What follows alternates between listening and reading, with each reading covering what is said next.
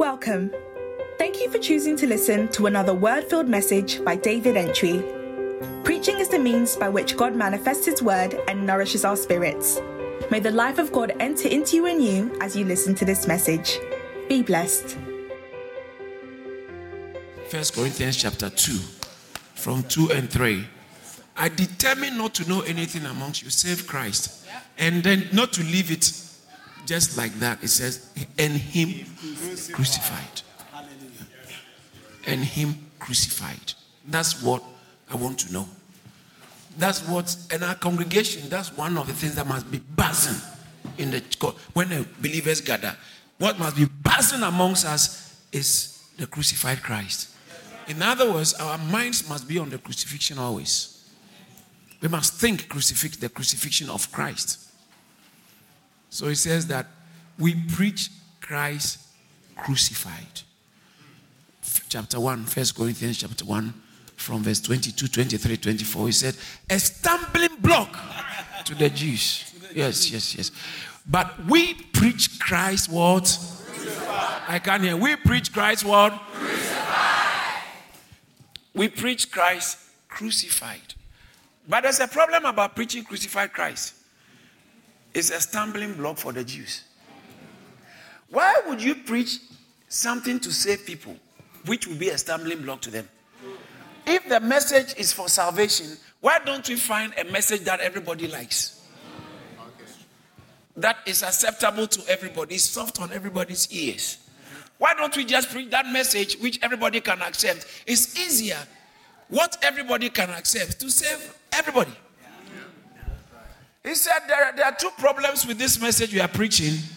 It's a stumbling block to the religious people. And then, you see, if you say Jesus is the Son of God, it's a big problem for religious people. But now to preach a crucified conqueror as a savior, a savior who could not save himself. What kind of savior is this? On the plane, they said in the event of emergency, oxygen masks come. To use yours first before you save others. But a savior who can't save himself. What? No wonder some people will say, my friend, this is rubbish. It poses a problem. Even to those who were crucified with him. One of the thieves said in the book of Luke chapter 23, said, if you are, why don't you save yourself and save us too? Can you imagine? Then one of the criminals, it's usually the criminals, they have the big mouth. One of the criminals who were hanged blasphemed him, saying, if you are the Christ, save yourself. And I can't understand it, because in his mind he couldn't reconcile the fact that a Christ should suffer like that. He couldn't. I know some of you, especially those who have had discourses with people who think they are intellectual or who are intellectual. Their problem is, how can you tell me that Jesus, who couldn't save me, they crucified him, is a savior? How can the thief on the cross says that, come on, if you're a savior, then do something. Savior, look, you can't save yourself. You see, when you are crucified on the cross, it's like your rib is ripping. Your foot is struggling because of the pain of the nails. But you need that to support your breathing.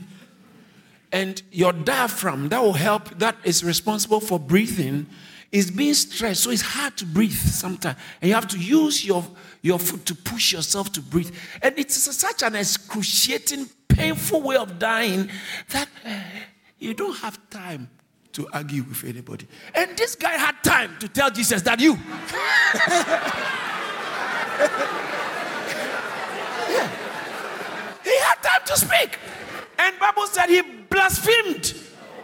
It's in your Bible.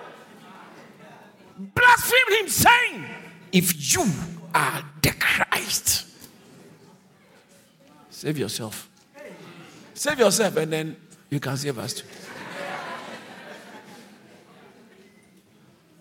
They were both witnessing the same event.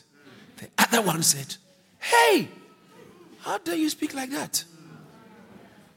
He said, the other one answered, he said unto him, saying, do you not even fear God? See, you are under the same condemnation with this man. You are under the same condemnation, and you won't keep quiet. The guy said, me, no. This thing is too, intellectually, it doesn't make sense. I will die before I believe in this man. No, this useless man. The other one said, how can you do that? Verse 41. We indeed justly, for we receive the due reward for our deeds. But this man, even the thief on the cross knew he was innocent. Then he said to Jesus, remember me. Lord, he called him Lord. Both of them were experiencing the same thing, same observations, same pain, but one said Lord, the other one said lunatic. Yeah. One said Jesus is a lunatic, the other one said he's Lord. One said he's God, the other one said he's mad. Same experience. Remember me when you come to your kingdom. Because he heard him on the cross in the 31, 32, verse 31, 32, 33, saying that, Father, forgive them. He knew the man was innocent, and yet he said, Father, forgive them. This man is asking for forgiveness. I think I need that one. Because I'm justly suffering for what I'm doing.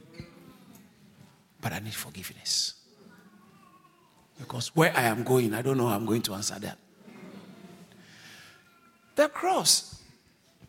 And many people have looked down on the cross and said the cross is really, all this Christian. The truth is you can't have Christianity without a cross. It's a very important symbol of Christianity. And the cross is not a symbol that people should ideally rejoice in. Because the cross was for execution. So it's like a murder weapon. It's for execution. And someone dies by the cross, and then Christians, then we begin to wear the cross. We go to churches, church buildings. Some of you in your homes, there's cross there. In your car, there's cross sometimes. And almost every proper church building have some cross somewhere. Why? Because when a loved one dies, you normally don't remember the loved one in the bad way they died. That if a loved one dies in a very tragic way, in a very bizarre way, people don't want to remember your love. The last image of your loved one is not the terrible way in which he died.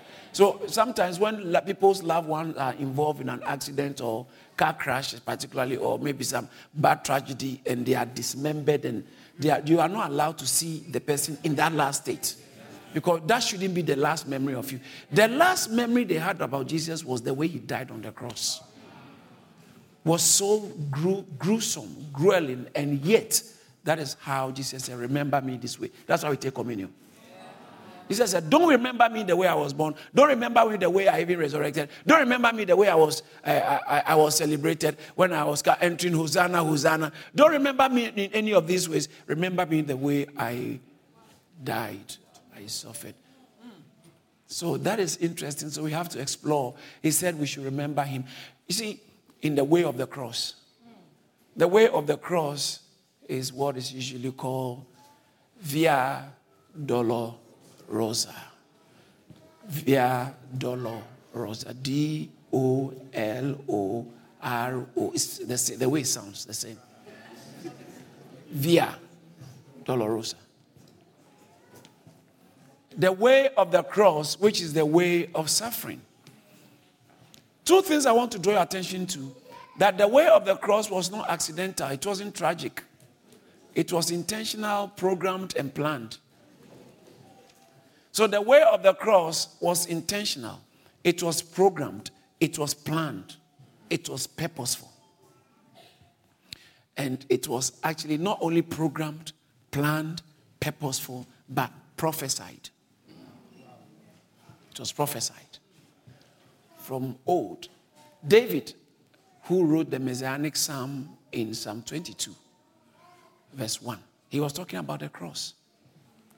He said, my God, why have you forsaken me?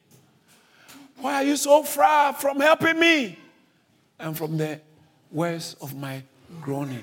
He cried on the cross that, my God, you remember on the cross what we read today in Mark? Today's reading is very interesting. It looks like a coincidence, but it's God's incident. Yeah. We didn't plan it that we'll read on his crucifixion today, but we just were following the reading. That tells you God is behind these readings. He cried with a loud voice, Eloi, Eloi, lama sabachthani, which means, my God, why have you forsaken me? In the midst of his pain, in the midst of his agony, Eloi, Eloi, lama sabachthani, why have you forsaken me?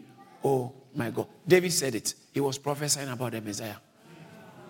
In the book of Psalm 22, verse 1, David spoke about the Messiah's suffering. And Psalm 22, verse 6 to 8. Let's look at Psalm 22, verse 6 to 8. It says that, but I am a worm and no man, a reproach of men and despised of the people. This is talking about Jesus, his suffering. It was a messianic psalm pointing to the Messiah. Verse 7. All they that see me laugh me to scorn. They shoot out the lip. They shake the head, saying, No, wait. You see, this, we just read it today. In fact, when I was reading today, I found it so interesting that I wasn't actually preparing. I was just reading my Bible, and I realized all these things were there. In chapter 15, verse 17 to 20, we will come back to today's reading. Look at chapter 15, verse 17 to 20. In today's reading, it says that, and they clothed him with purple and plaited a crown of thorns and put it on his head and began to salute him. Hail, King of the... This is the Roman soldiers. What they did to him. So, hail, King of the Jews. And they smote him on the head with a reed and did spit upon him and bowed their knees, worship him. All that. Why were they doing that? They were doing this. And when they had mocked him, so that's what they were doing. They mocked him and they took him off the purple. They took off the purple from him and put his own clothes on him and led him out to be crucified. So the soldiers mocked him. And then when you look at it, people who were also passing by, verse 29 and verse 30, people who were passing by, and they that passed by railed on him. They said about, they also mocked him. Wagging their head. Is that not what Psalm 22 said? Wagging their head and saying, thou that destroyed the... You don't have to forget this one. You destroyed the temple. Thou that destroyed the temple and builded it in 3 days. Look at the next verse, verse 30. Save thyself and come down from the cross. They mocked him. Soldiers mocked him. Passers-by mocked him. They shook their... Look at this one. It was very humiliating. Because what some of you don't know is how he was crucified. Completely naked. So you can imagine the miracle worker, Savior, naked on the cross. And not somewhere in the valley, but high, where everyone you can see from afar is naked. Savior. I know you can imagine how it would be like. It's very bad. And then look at verse 31. So passerby. Likewise also the chief priests, mocking, said among themselves with the scribes, he saved others. He cannot save himself. They mocked him. They provoked him for him to come down the cross. But his destination was the cross. So soldiers mocked him. Passers-by mocked him. The chief priests mocked him. And even the fellows on the verse 32, the next verse, those who were crucified with him to join him. What's going on here? Let the king, it says that, let Christ the King of Israel descend now from the cross, and that we may see and believe. That's what the Pharisees were saying. And they that were crucified with him reviled him. Everybody was joining in. So soldiers mocked him. Passers-by mocked him. The chief priests, the authorities of the land mocked him. Those who were dying with him mocked him. Abba. And look at verse 36. Verse 36 says that, and one ran and filled a sponge full of vinegar and put it on a reed and gave him to drink, saying, let us see whether Elijah or Elias will come and save him. This is soldiers. They also mock him. Everybody was mocking him. What? And yet this guy was very innocent. How can God allow this to happen? Like some of you when you go through things. Why should God allow me to be going through? Remember the cross. God can allow things to happen for his purpose. If you can focus on his purpose, you will come out unscathed. How can God allow this to happen? So, in Psalm 22, we saw David saying this. Let's go back to Psalm 22, verse 6 and 7. In Psalm 22, verse 6 and 7, David was prophesying about the Messiah, and this is what the Messiah will be saying. Verse 7 says that, and all they that see me laugh me to scorn. Did you see that everybody was scorning? They shoot out their lip. They shake their head, saying, he trusted in the Lord, on the Lord that will deliver him. Let him deliver him. Seeing he delighted in him. Now, watch this. This is what prophets have already said. So it wasn't like this is being written after Jesus died. This was written thousands of years, over hundreds of years, of more than 1,000 years, before Jesus died. So that was a prophecy. The prophet spoke about the suffering. So David, as he was written, that's why he opened up by saying that, Eloi, Eloi, lama sabachthani, some verse 1, 22 verse 1. My God, why have you forsaken me? He was just speaking about the Messiah's suffering. So what I'm trying to say is that the Messiah's suffering had already been prophesied and enshrined in God's purpose. And prophets spoke about his suffering. In Isaiah chapter 53, from verse 2, all the way down to verse 6 and verse 12. Let's look at that. Isaiah chapter 53, reading from verse 2. This will be a very important text. Isaiah is popularly known among theologians as the Messianic prophet. He says that, for he shall grow up before him as a tender plant and as a root out of a dry ground. He has no form nor comeliness, and when we shall see him, there is no beauty that we should desire him. You see, the way Jesus was beaten, there's no way you can see him and think, I would like this one. No wonder the thief on the cross was even blasting him. There's no beauty that we should desire him. Verse 3.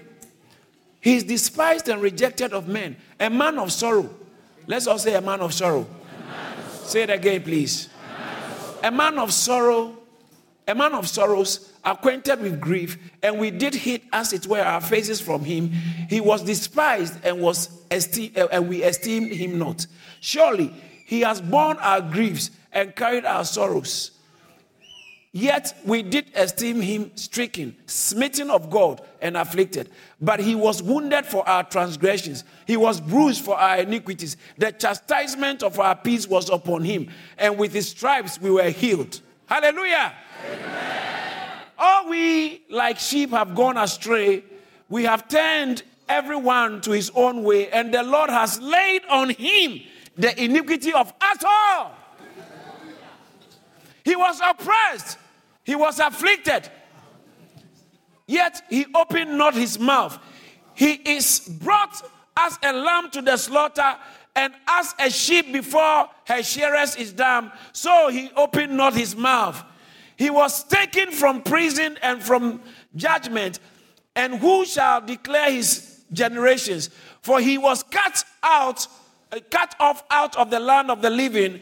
For the transgressions of my people was he stricken.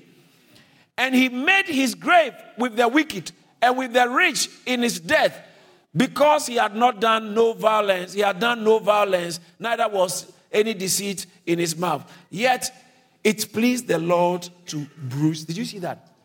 It pleased the Lord to bruise him. So bruise there means making him suffer. It broke him. God was happy to break him. It pleased the Lord to bruise him. He has put him to grief. Can you imagine? You put people to death. When people are grieving, you comfort them. Jesus was opposite. They put him to grief. And this is God behind it. He has put him to grief. When thou shalt make the soul of when thou shalt make his soul an offering for sin. Did you see? This is obviously Jesus was talking about. Then thou shalt make his soul an offering for sin. He shall see his seed. He shall prolong his days. And the pleasure of the Lord shall prosper in his hands. Now, this is talking about the Messiah. The Messiah suffering. It has already been prophesied. In Zechariah chapter 12 verse 10, he spoke about his piercing. It has already been prophesied. And I'll pour upon the house of David and upon the inhabitants of Jerusalem the spirit of grace and supplication. And they shall look upon me whom they have what? Pierced. Say they are pierced. Last Wednesday, I taught a very powerful message on the piercing in KP2. Whom they shall look upon me whom they have pierced, and shall mourn for him as one mourns for his only son, and shall be in bitterness for him as one that is in bitterness for his firstborn. Now, this is also talking about the suffering of Jesus. Now, I wanted to show you in the scriptures, in the Old Testament, that the suffering of Jesus was not anything new. That is why when Jesus resurrected from the dead, and on the road to Emmaus, he met these two disciples who were saying that the Messiah, he's the one who had been prophesied. We thought he's going to deliver Israel, but they have conspired and crucified him. But some of our brethren in chapter 24 in Luke, some of our brethren who went to the tomb said he's resurrected. And then Jesus Christ in verse 24, Luke chapter 24, verse 24, and said some of our brethren have said the women have seen him, but they didn't see him. And then verse 25, then Jesus said to them, "Oh, foolish ones, and slow of heart to believe." To believe what? To believe what? To believe all that the prophets have spoken. The next verse. Ought not the Christ. Did you see that? Did you see that? Ought not the Christ what? I can't hear you. Ought not the Christ to have suffered these things? The suffering of Christ was an ought not. So it was ought to. Sorry about that. The suffering of Christ was an ought to. He had to suffer. He had to suffer. So Jesus said, ought not the Christ to have suffered this? Look at verse 46. Verse 46 talks about he suffered according to the scriptures. Verse 46 of Luke chapter 24. Then he said to them, thus it is written, and that it was necessary for the Christ to suffer and to rise from the dead on the third. It is written, and it was, watch this, that word, necessary. So the cross was not incidental or accidental. It was a necessity. But I am trying to gradually draw your attention to something, not just the death. Because when he said, he didn't say, ought not the Christ to have died. He said to have suffered. It was as a period of time. It wasn't like, if dying, someone could have stabbed him. And he died. But he went through suffering. It's a pathway. It's a way of suffering. The way of the cross was a way of suffering. It wasn't once and for all. It wasn't like it happened suddenly. No, it was a gradual process. They arrested him around midnight, the day of Passover. They arrested him, and once they arrested him, 3 a.m., they took him to the house of the chief priest and started judging him 3 a.m. Why would you judge somebody at night when everybody's asleep? Undercover judgment. And they found him guilty. In fact, Bible says that they brought witnesses. to come and today's reading, to come and testify about him, but their statement could not agree. Because what this one was saying, if it's true, then what this guy is saying is not true. And this other one is saying it makes the others, their statements, their testimonies did not agree. They brought them, can you imagine, around 3 a.m. They have already planned the witnesses, get ready, he's coming. When he comes, you have to come and say, you have to come and say. The judgment of Jesus was just telling you about the wickedness of human heart. Not every judgment pass is clean. Telling human beings are always flawed. Whether it is against party A or party B. Whether it's against a prime minister or a opposition leader. Whether it's against a war criminal, or sometimes it depends on whose interest you are talking about. Yes. Most times. Most times it's just interest. Judgment is carried out in the interest of the one carrying the judgment. Most times. So what was happening was just a depiction of how flawed human judgment could be. The perfect man who ever lived, they killed him. There's only one man who has lived and was lived. And that perfect man, they killed him. And they killed him with criminals. The one who was supposed to convict him said, I find no fault in him. The centurion said, no, in truth, this man is faultless, the Son of God. The witnesses that they brought to come and accuse him, they couldn't have anything to say. So they have to concoct something that was not true. The thief who was dying with him said, this man has not done anything wrong. So, that's why one day Jesus asked them, which of you could, I think in John chapter 5 or chapter 8 from verse 40 somewhere, said, which of you can convict me of sin? I know you can't say that. You can't say that. Whether it has to do with your education, your relationship with your parents, some of you, your immigration, your age, your education, your scholarships, and a lot of things. There's your house you bought. There are all kinds of lies somewhere. Forms you filled. I mean, if we should bring it out, we can convict you one way or the other of sin. Yes. 46. That's a powerful statement. Which of you convict me of sin? Yet the same person in John chapter 8 said to the people, including the Pharisees, that whichever of you, I think verse 8 of you, whoever is without sin, let him cast the first stone. Show me any human being that is not without sin. And yet he could say, which of you can commit me of sin? He didn't say I'm without sin. He didn't even say, you, look for me. Because he was sinless. You can't convict me of sin. And yet that man is the one they killed. Why did they have to kill him? Because it said, ought not the Christ to have suffered? Ought not the Christ to have suffered these things and to have entered his glory? It says the suffering. Say the suffering. The suffering. In the book of Acts chapter 3 verse 18 and Acts chapter 17 verse 3. Acts chapter 3 verse 18 said, but those things which God foretold by the mouth of all his prophets, that the Christ, did you see that? Wow. God has been saying that the Christ will suffer. So any Christ that doesn't suffer is a fake Christ.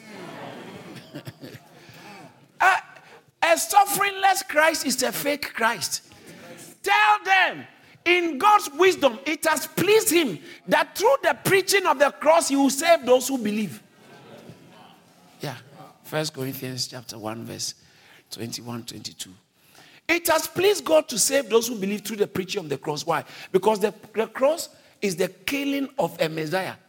How can a Messiah suffer? But Bible says that God has said it through the mouth of his prophets. Acts chapter 3 verse 18. God has said this thing has foretold through the mouth of his prophet that the Christ will suffer. And look at Acts chapter 17 verse 3. This is Paul trying to reason with them, getting them to be born again. When you read it from verse 2, Paul is all about Paul. Then Paul, as his custom, went into them and for 3 Sabbaths reasoned with them from the scriptures. Do you know what it means to reason with people from the scripture? That's what we should be doing in church, you know. That's what they've changed it into all kinds of stuff. We should reason and prove it from people. Look, this is what the scriptures are saying. So, if you want to attack God in the congregation, attack the Bible. Then they won't have anything for their reasoning. Any pastor who has any other source for his reasoning is not doing the work of God. No. The Bible, the word of God is enough. The word of God is enough. That should be our main source of reasoning. Reasoning from scriptures. And what was the reasoning? This is interesting. Explaining and demonstrating that the Christ had to suffer. Did you see that? He explained and demonstrated that the Christ had to suffer and to rise again from the dead. And he says that this Jesus whom I preach to you is the Christ. Hallelujah! They prophesied the Christ in the Old Testament, but the New Testament, we preach the Christ. This Jesus whom I preach to you is the Christ of the prophets. The Christ the prophets prophesied. And so, Jesus Christ had to suffer. When you study the scriptures very carefully, you can see from place to place, from scripture to scripture, the suffering of Christ was such a necessary aspect of the assignment of Christ. Ought not the Christ to have suffered and on the third and to enter his glory? So the suffering of Christ was a very necessary aspect of his job on earth. Now, when you look at 1 Peter chapter 4, verse 13, and then we look at chapter 1, verse 10, then I'll start rounding up and draw attention to something. 1 Peter chapter 4, verse 13. But rejoice to the extent that ye partake of Christ. So you see, Christ's suffering is so much part of everything he came to do, that when you become a Christian, you actually rejoice that you are partaking of his suffering. That's so important. But in 1 Peter chapter 1, verse 10, I like that text so much. That I was teaching it last week and the week before about how the prophets of old, of this salvation, the prophets have inquired and searched carefully who prophesied of the grace that will come to you. Go ahead. Searching what and of what manner of time the Spirit of Christ who was in them was indicating when he testified beforehand what? The suffering of Christ. So the Spirit of Christ inside the prophets was testifying beforehand that there's a Christ coming and he's going. He testified about his suffering. He testified about his suffering. The sufferings of Christ were testified about in the scriptures. That and the glories that should follow. Look at verse 12, the next verse says that to them it was revealed not to themselves but to us they were ministering the things which have been reported to you through those who preach the gospel. You see, we preach, not prophesy. Who preach the gospel to you by the Holy Spirit sent from heaven. Look at the next verse.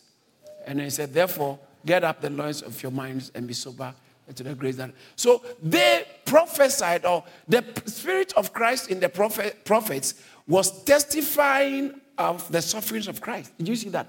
Was testifying beforehand the sufferings of Christ, the sufferings of Christ, the sufferings of, somebody says the sufferings of Christ. Now I've said a lot about the suffering because we need to understand that the suffering was a plan of God. But why would God plan that?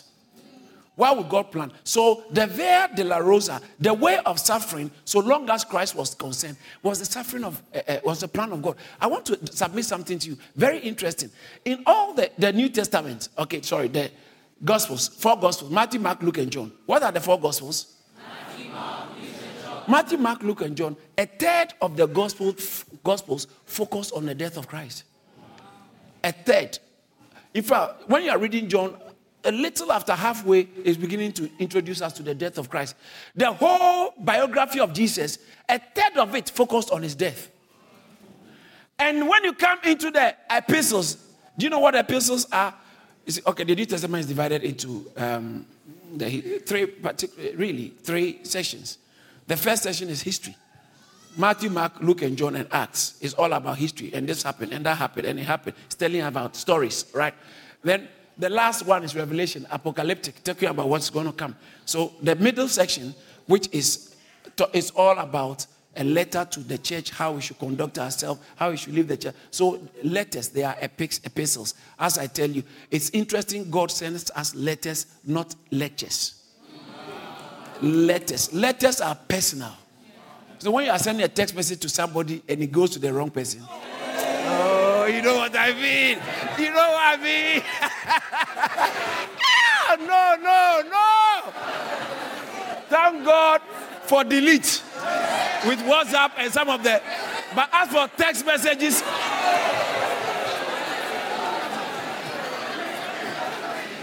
and what is even bad is when you take a screenshot about your conversation with somebody and send it to the same person.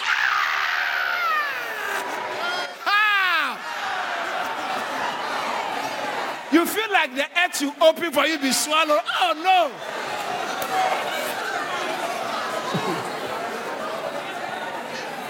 We call it letters, but you can also call it text messages. Messaging. Letters are actually messaging written to particular people in mind. From a particular person having a certain type of relationship with those who are receiving it. So God sent us letters. Lectures is for everybody. Letters is not for everybody, it's for some people. So sometimes people go and read the New Testament and they say, oh, these things are lies. It's not for you, please. Because you don't understand it. You are not born. It's not your message. It's not for you. That's why you think the Bible contradicts itself, because it's not for you. Those of us who is for, we can tell it doesn't contradict itself. Shout hallelujah. Hallelujah. So it's divided into three: the history, the letters, and the prophecy, end times. The history is made up of two sections: the gospel, the biography of Jesus, and then the church, early church, Acts. As I said, all the gospels, a third of it is about the death of Jesus. When you go into the epistles, the letters, it didn't talk about his life. No, all the letters didn't talk about the life of Jesus. It only spoke about the death of Jesus. What is it? Why is the death so important? And Hebrews, I like Hebrews. Hebrews chapter 2, verse 10. It says that, for it was fitting for God in bringing many sons, for it is fitting for God, for whom are all things and by whom are all things, in bringing many sons to glory, to make the captain of their salvation perfect through suffering. What made Jesus perfect? Perfect, that means appropriate. This is the right Savior for us. You look at it, that's perfect for us. For Jesus to be a perfect Savior, he must be made perfect through suffering. Yet some people say that a suffering Savior I don't like. But God said, for anyone to qualify to save us, he must be made perfect through suffering. And so on the cross, from what we read today, he stayed on the cross for 6 hours. They crucified him at 9 a.m. And he died exactly at 3 p.m. And when he died, on the Sabbath, he died. Do you know when he died? He died on the day of the Passover. It's in the Bible. It says that day was the day of the Passover. And that day of the Passover, every Passover, that day, 3 p.m., the Passover lamb must be killed. So the time Jesus said, into your hands I commit my soul. The time Jesus said, into thy hands I commit my soul, at that time a lot of lamb will be blood will be flowing all over. Because that is the perfect time to slaughter the lamb of the Passover. He died. Jesus, our Passover lamb. Christ, our Passover lamb. Christ, our Passover lamb. Christ, our Passover lamb. Shout hallelujah. He had to go through suffering. I want to submit something very interesting to you, which has not been made very clear in many times or in the past in the church very much, but it's a very important thing. When you read the Bible, sir, when you read the Bible very carefully, listen, artists and movie actors have tried to depict the suffering of Jesus, the passion of the Christ. Mel did well. Yeah. If you have watched the passion of the Christ, you will see how gruesome his death was. And even that, it didn't come close to the actual.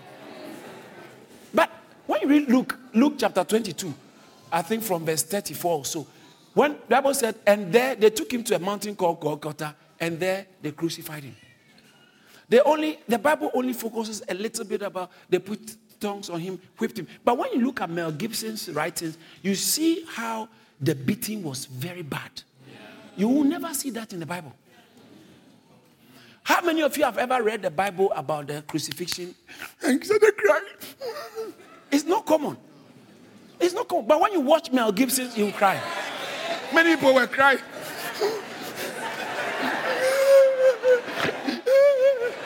But I said something just now that the depiction of the suffering of Christ by Mel Gibson didn't get close to the actual suffering. And yet, when you read the Bible, you won't see it. In fact, when you look at Luke, I think Luke chapter 22, I think I probably have to find verse 30 something. It says that, and they took him to the, and there they crucified him. They crucified him. Luke chapter 22. Oh, sorry, 23. It should be 23. I'm sorry. Luke chapter 23. Have you seen it? Put it on the screen for me if you find it quickly. And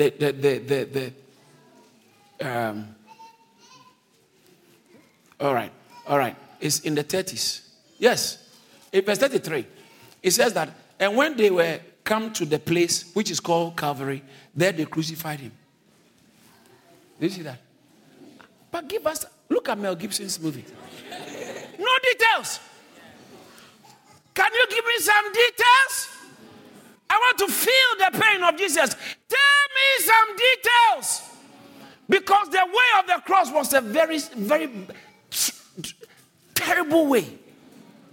Via Dolorosa is bad, it's painful. He cried. They whipped him. And when you watch the movie, when they nailed him to the cross and they were turning it, it's bad. It's bad. But look, no details. They crucified him. What do you mean? How did they crucify him? Did they nail the wrong place and remove the nail again? Tell us some details. Because if they tell you a detail, you'll be gripped by the sympathy for Christ.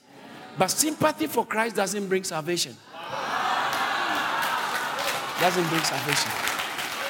So sympathy for the suffering of Christ does not bring salvation. It is faith in the death of Christ that brings salvation.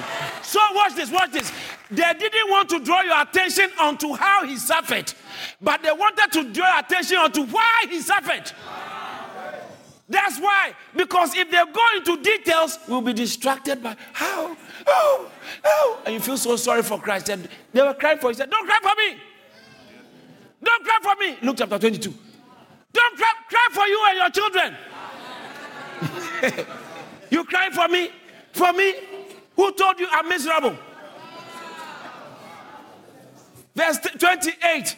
But Jesus turning to them, daughters of Jerusalem, do not weep for me, but weep for yourselves and for your... They were weeping. And they beat him like... Say, if you are there, you feel sorry for him. But the Bible never focused on the gruesome nature. Because you end up being so sorry for him. And you won't focus on the purpose for his dying. And you won't be saved. Salvation is not is not based on the sympathy for Christ's suffering. It's based on the faith in his death. Why did he have to die? That's why I kept telling you, ought not the Christ to suffer? Ought not the Christ to suffer? But why should he suffer? Why should he suffer? That's what we have to know. That's what brings the salvation. He suffered. They beat him. I want you to look at Mark chapter 15 again as I get ready to. Today's reading. Thank you, Jesus. Thank you, Lord. Look at, it's a very interesting text. All right, let's look at verse 38 down. I will just. All right, verse 37 said, Jesus cried with a loud voice and gave up the ghost. Okay, let's go to verse, I think because something. Let's go to verse 33. And when the 6th hour has come, and when the 6th hour was come, there was darkness over the whole land until the 9th hour. Now, the 6th hour is midday. So it's like counting from 6 a.m. Right. So the 6th hour is midday. The 9th hour is what? 3 p.m. All right. And I'm sorry. The 6th hour is midday. Yeah, 6 a.m. from so it's midday. 9th hour. Who said 3 p.m.? 3 a.m. It's 3 p.m. Okay. It's plus 3. Plus 3. Midday 5. Quick maths. Some of you look very. When I speak about maths, I don't like the expression on your face.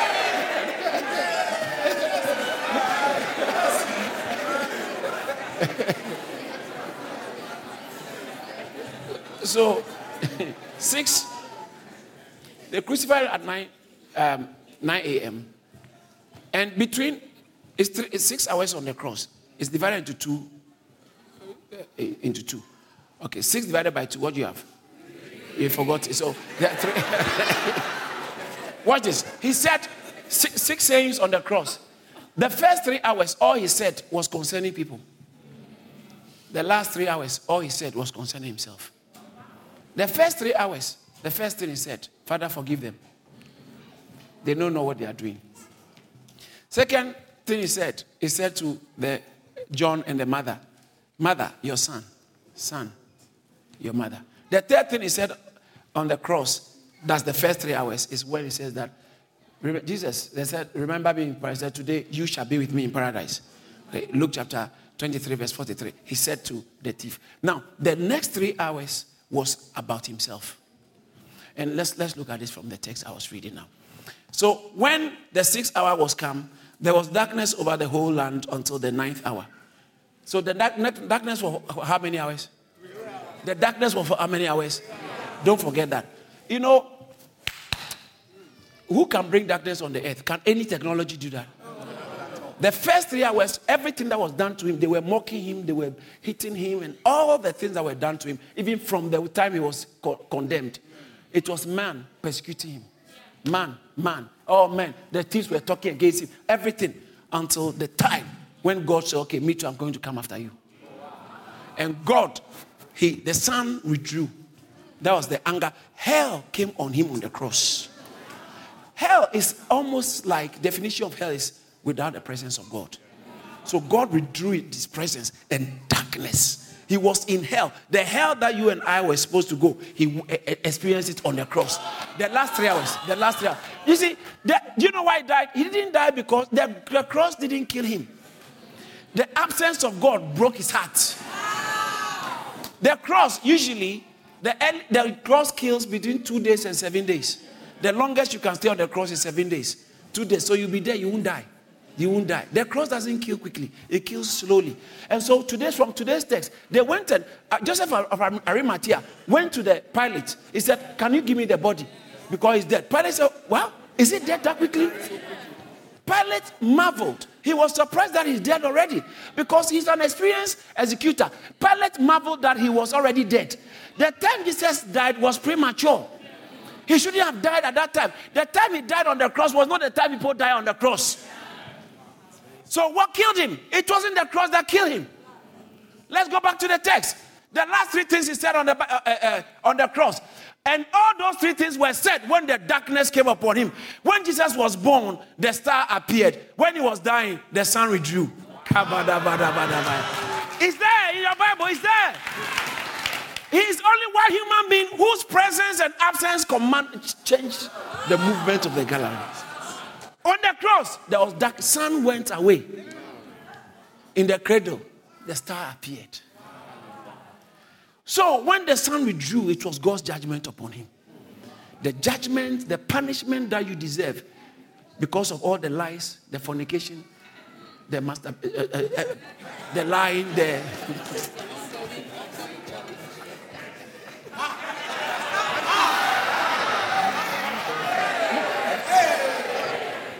drug and weed smoking, the stealing and everything. Bible says that God made him who knew no sin to be sin. 2 Corinthians chapter 5 verse 21. God made him who knew no sin to be sin for us, that the righteousness of God might come upon us. Hallelujah. Yeah. That we might become the righteousness of God inside Christ. So when you are in Christ, God says, oh, look at my baby, so clean. And you are wondering, your neighbors are wondering, who is God talking about now? And you are going, and God said, look at my girl, look at my boy, he's so clean. Perfect boy. Justified, yet you are stinking. God has declared you justified, but you ain't that justified physically. But you are in Christ. So your works couldn't help you, but his works has helped you. Let's look at the text. There's a lot I'm covering now. Let me finish this thing. So the whole there's 34. And at the 9th hour, Jesus cried with a loud voice, Eloi, Eloi, lema sabachthani. Psalm 22 verse 1. It was like on the cross, he was even quoting scripture. It's in your Bible. On the cross, he was quoting scripture. Because he was the scripture. When he spoke, scripture is speaking. Eloi, Eloi, lema sabachthani. And said Eloi, which is to mean, my God, why have you forsaken me? And some of them, watch this. And some of them that stood by, when they heard it, said, behold, he called Elias, that's Elijah. And one ran and filled a sponge with vinegar and put it in a reed and gave it to him to drink, saying, let alone. Let us see if Elijah will come in. Elijah comes to take him down. And Jesus cried with a loud voice and gave up his ghost. So now, Mark didn't cover the other things he said. He only covered Eloi, Eloi, lema sabachthani. My God, why have you forsaken me? But when you read the other versions, other gospels, like John, he said, it is finished. John chapter 30, 19 verse 30. Tetelestai, it is finished. So then he said, Father, into your hand. That was the last thing he said on the cross. And that was very, very Jewish. When a Jewish boy is going to sleep, or a Jewish girl for that matter, a Jewish child is going to bed, they taught them to pray this prayer. Father, into your hands I commit my spirit, and sleep. And then they wake up in the morning because he's going to bed. So he prayed this prayer. Jesus, it wasn't the end. He prayed the Jewish boy's prayer. Father, into your hands I commit my spirit. And he gave up the ghost. He said, no one kills me. I laid down my life. He gave up the ghost. Clap for Jesus.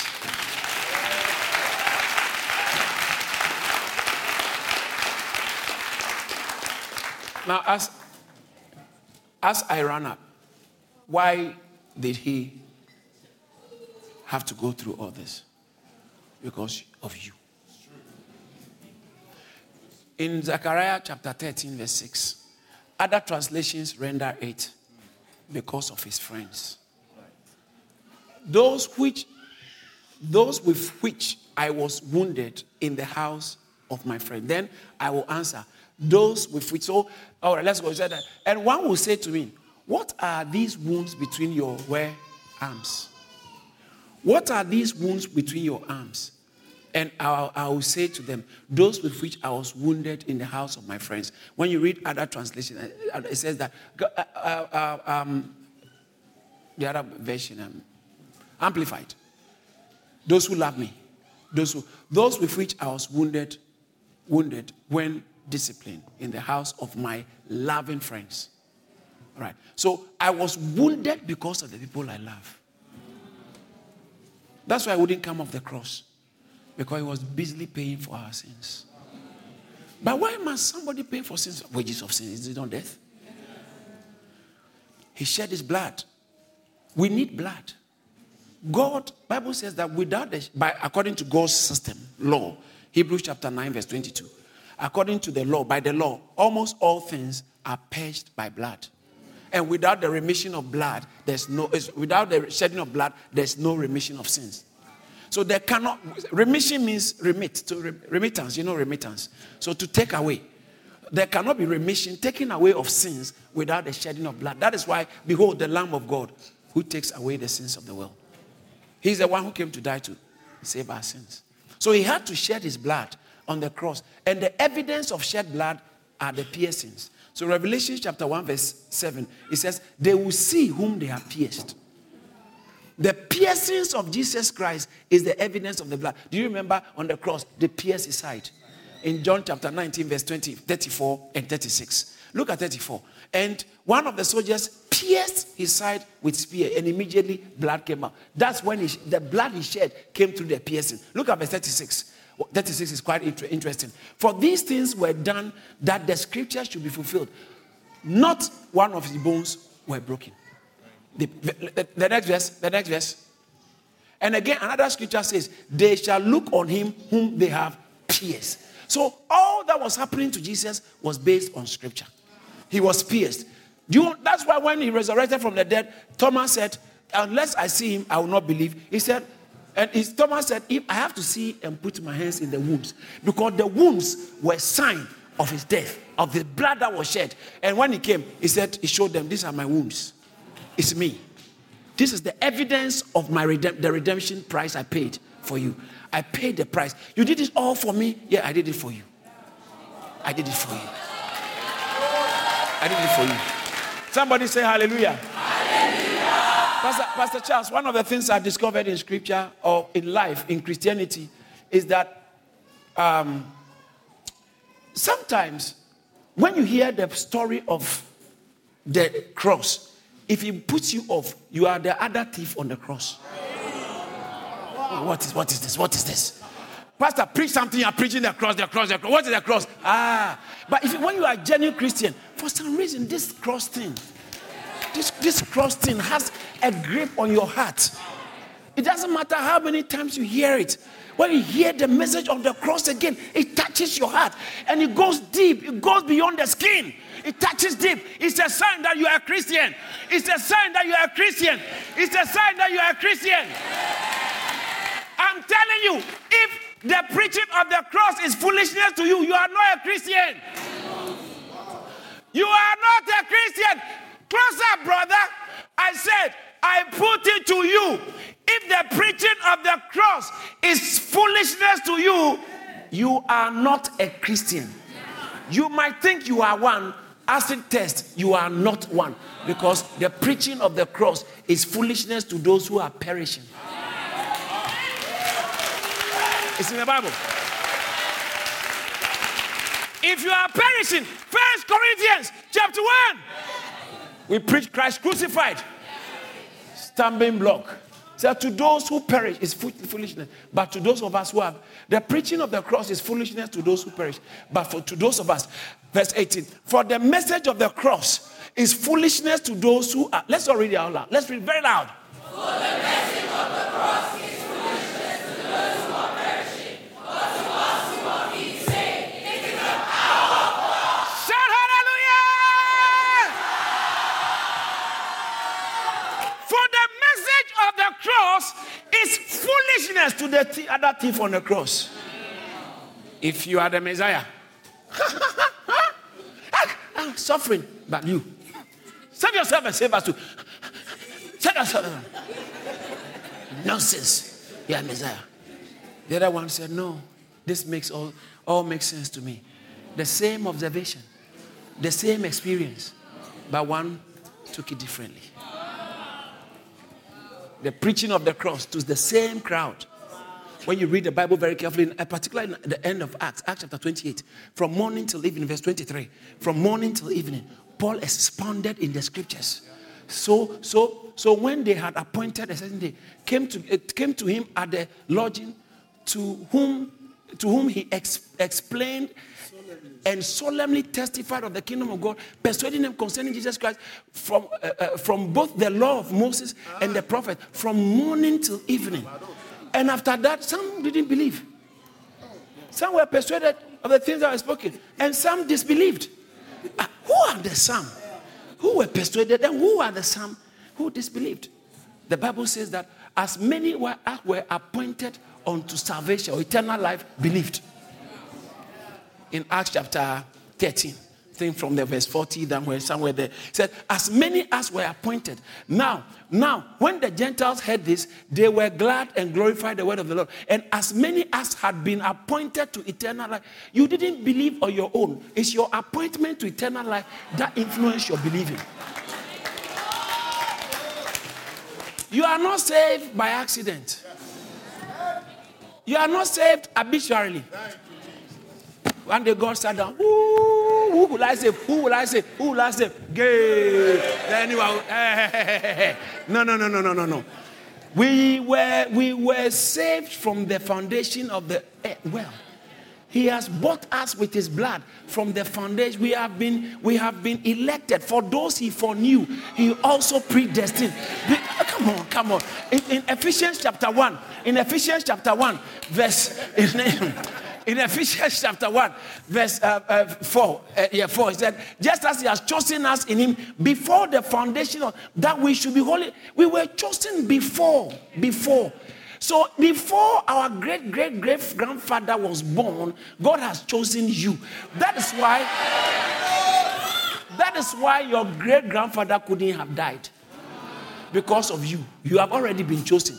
If he was alive before you were born, then if he was alive for your great-great-father, grandfather, or grandmother to be born, it was necessary because you were coming. Hallelujah. And there are some of you sitting here, your children have already been appointed unto salvation.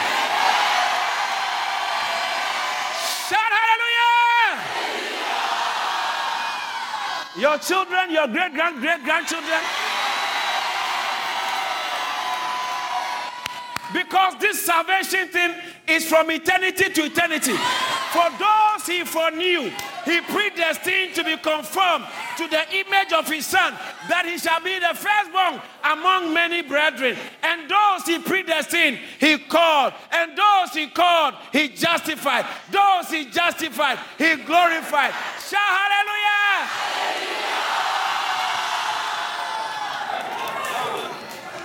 Our salvation is not by accident. That's why the Messiah was it not necessary? Ought not the Christ to have suffered these things and to have entered? When we take communion, we are just remembering Him in His suffering. When we take communion, we are making a statement that my sins have been paid for. When we take communion, we are making a statement that I belong to God. When we take communion, you are making a statement that you actually share DNA with God. You share God's DNA. Let me finish this text because my time is up. In Mark, today's reading. And it says that, verse 37, and Jesus cried with a loud voice and gave up the ghost. And the veil, the veil of the temple was rent in twain from the top to the bottom. The veil of the temple. In Hebrews chapter 9 verse 3, this is talking about the second veil. After the second veil is the holy, where God lives. Behind the second veil, say behind this. Oh, I feel like preaching, pastor.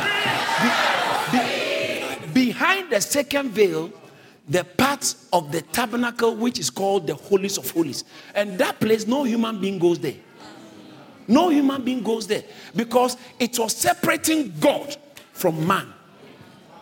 And when Jesus died on the cross, whatever was separating God from man, Kadabashahaya, Kadabashahaya, Kadabashakadaya, Kadabashakadaya, hallelujah! Hallelujah! Hallelujah! In Hebrews chapter 10 verse 20, it talks about the veil which is His flesh. So when the veil, by a new and living way which he consecrated for us, through the veil that is his flesh. The veil is the flesh. The gap between you and God, the barrier between you and God is your flesh. The flesh. But Jesus crucified the flesh. And the flesh was torn. This time the flesh is no more a problem. And so do you know what it means? That God can now enter human being without the flesh problem. Without the flesh becoming a problem. Because that veil, which is a flesh, has been torn. When he died on the cross, the veil was torn. Now, God is free to enter humanity.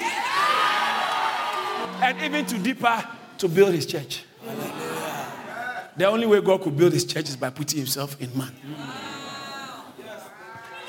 Hallelujah! Hallelujah!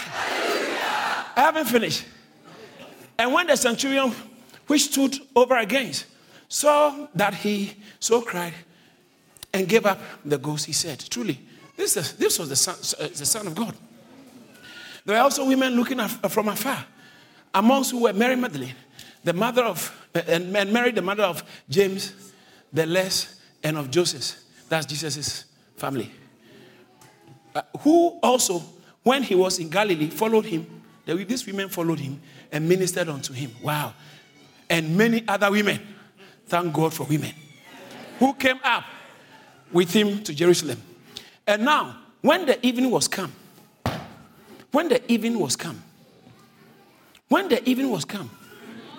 because it was the preparation, that is the day before the Sabbath. Joseph of Arimathea went and collected the body. He said, he's dead, give me the body. Because it was the day before the Sabbath, evening. Do you know, according to, sit down so that people can see me properly. Am I saying some stuff? I need to finish for us to have communion.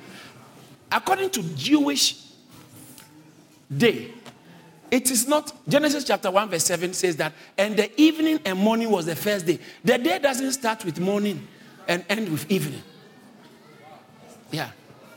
So the evening is everywhere in Genesis chapter. So the evening and the morning, the second day. The first day, you see, the evening and the morning. The evening, let's all say the evening and the morning. So long as a Jew is concerned, when does the day start? In the evening.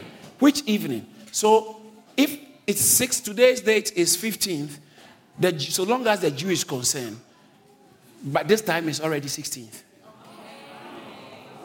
The Gentile and the Roman changed it and they make it midnight. So your insurance, it tells you it ends on 11 something 59. Yeah. 23:59. Because the next is the next day.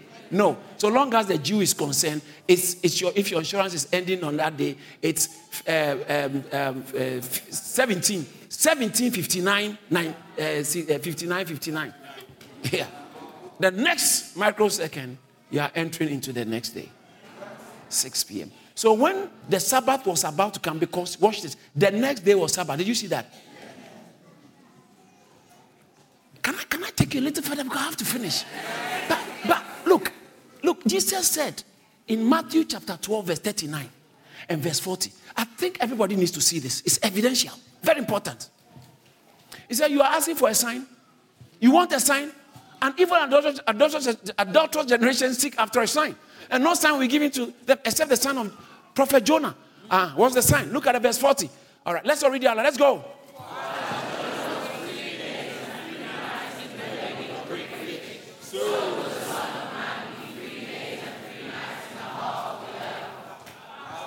Since we are alive, I believe we are alive. I need to say some things to really change a few things. 3 days, he said it will be how long? 3 days and 3 nights. He said it will be how long? 3 days and 3 nights. 3 days and 3 nights. If he was crucified on Friday and he woke up or he resurrected on Sunday, does that explain 3 days and 3 nights?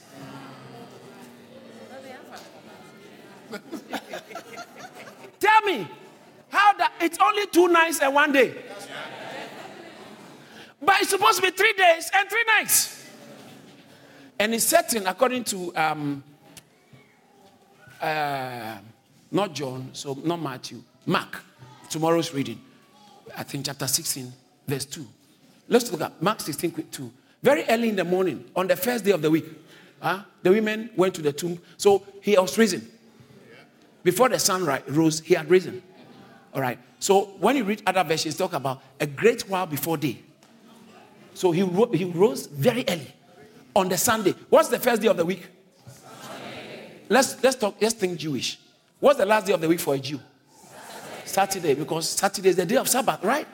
And so if they say before the Sabbath, that means that he died on Friday, 3 p.m. And then Sunday morning, he was already awake for early for church.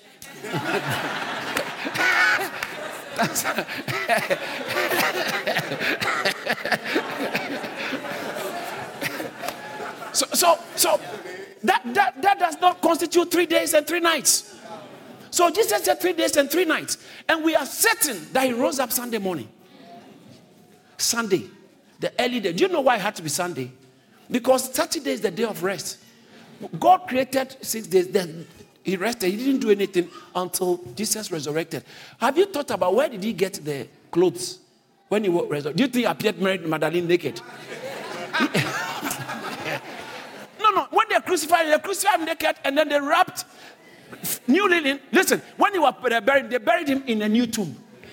That's fine. A new linen. It's like a fresh tomb because he has paid the price. Now he was going to his glory. So they buried him in fresh tomb and linen. But when they went to the tomb, the linen was still wrapped there. Jesus was not there. What was he wearing? Did he go to Marks and Spencer? What was he wearing? God definitely gave him some new clothes. God definitely gave him, and God made a new body. The way God formed the body of Jesus in the womb of Mary is the same way he formed this body. He glorified the body in the tomb. So when he resurrected, it was the same body. You can identify him, but it wasn't the same as that same body in the sense that it's a glorified body. God created something new. So the first day of the week, God went back and started, I feel like preaching.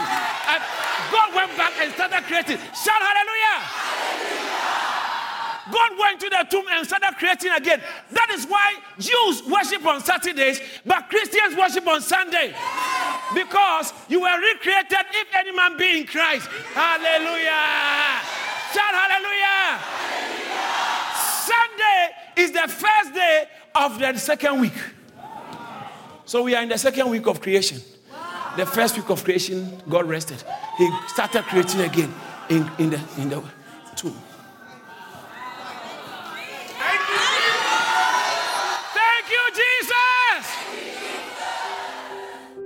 Thank you for listening to this message by David Entry. To hear more from David Entry, follow him on Facebook, Instagram, Twitter, and LinkedIn. You can also subscribe to Charis Church on YouTube. Don't forget to share and subscribe to our podcast so you're always up to date. Be blessed.